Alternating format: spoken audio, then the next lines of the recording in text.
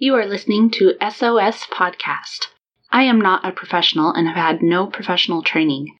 Any advice that I give on this podcast is based on my own experience with people and any research that I might do, which will be shared with my listeners. If you decide to take any advice or suggestions offered on this podcast, you are doing so with the full knowledge that I am not responsible for any outcomes.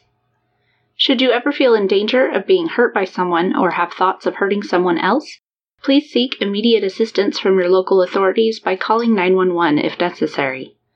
If you are contemplating suicide, please call the National Suicide Prevention Lifeline at 1-800-273-8255.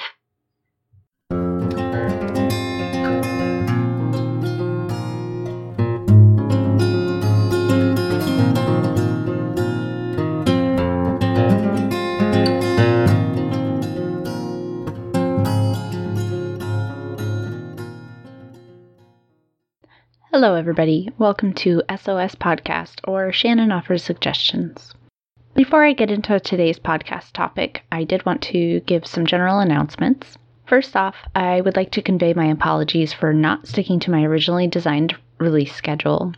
I started this podcast because it's something that I've always wanted to do, and I wanted to reach out and provide assistance to those who might need it. I still do want to record and get my voice out there, and I definitely still want to hear from anyone out there that's listening or needs an ear or an understanding voice. But I will likely be making this podcast a monthly release until further notice. Earlier this year, I had two major goals aside from getting married. One of those goals was to finish the book that I started writing 2 years ago, and the other goal was to go back to school. Though I've made no progress on the book, I have actually started school with the intent to get my bachelor's and potentially even my master's degree in social work. That said, my workload between my full-time job, life, and school has now doubled and has left me very little time to pursue my hobby interests at this time, which includes this podcast. On a positive note, I'm looking forward to learning new bits of information that will likely prove helpful in this podcast as far as future topics go. So to make a long story short, my goal with SOS is to have at least a monthly update. Now for today's topic, addiction and gaming. Today's topic comes from a listener that was at one time addicted to the game World of Warcraft, and they have this to say about it.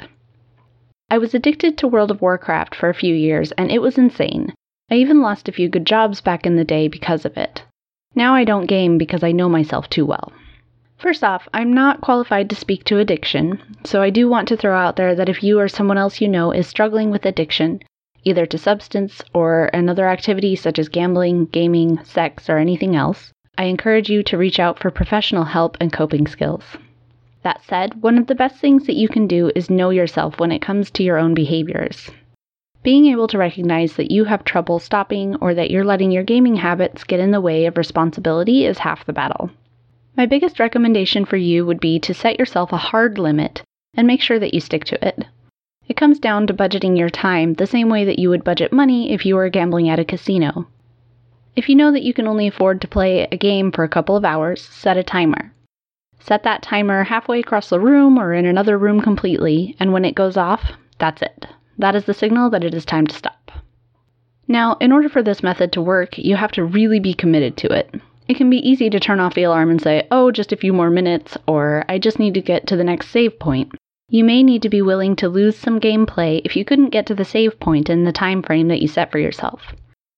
If you think you won't be able to hold yourself accountable, you may need to partner up with a friend or someone that you trust to hold you accountable instead.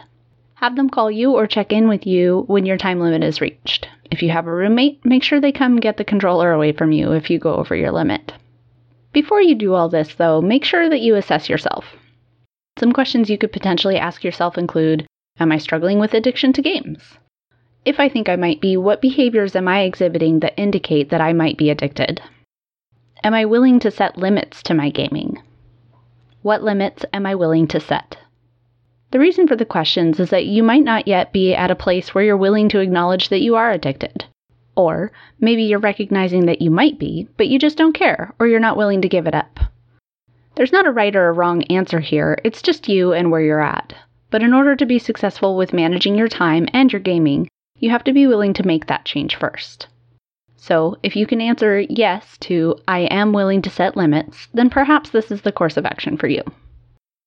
I'm sure there are several other things that you can do to help yourself with this particular situation, but I think the best thing that you can do for yourself is acknowledge that the problem exists and then be willing to work hard to overcome it.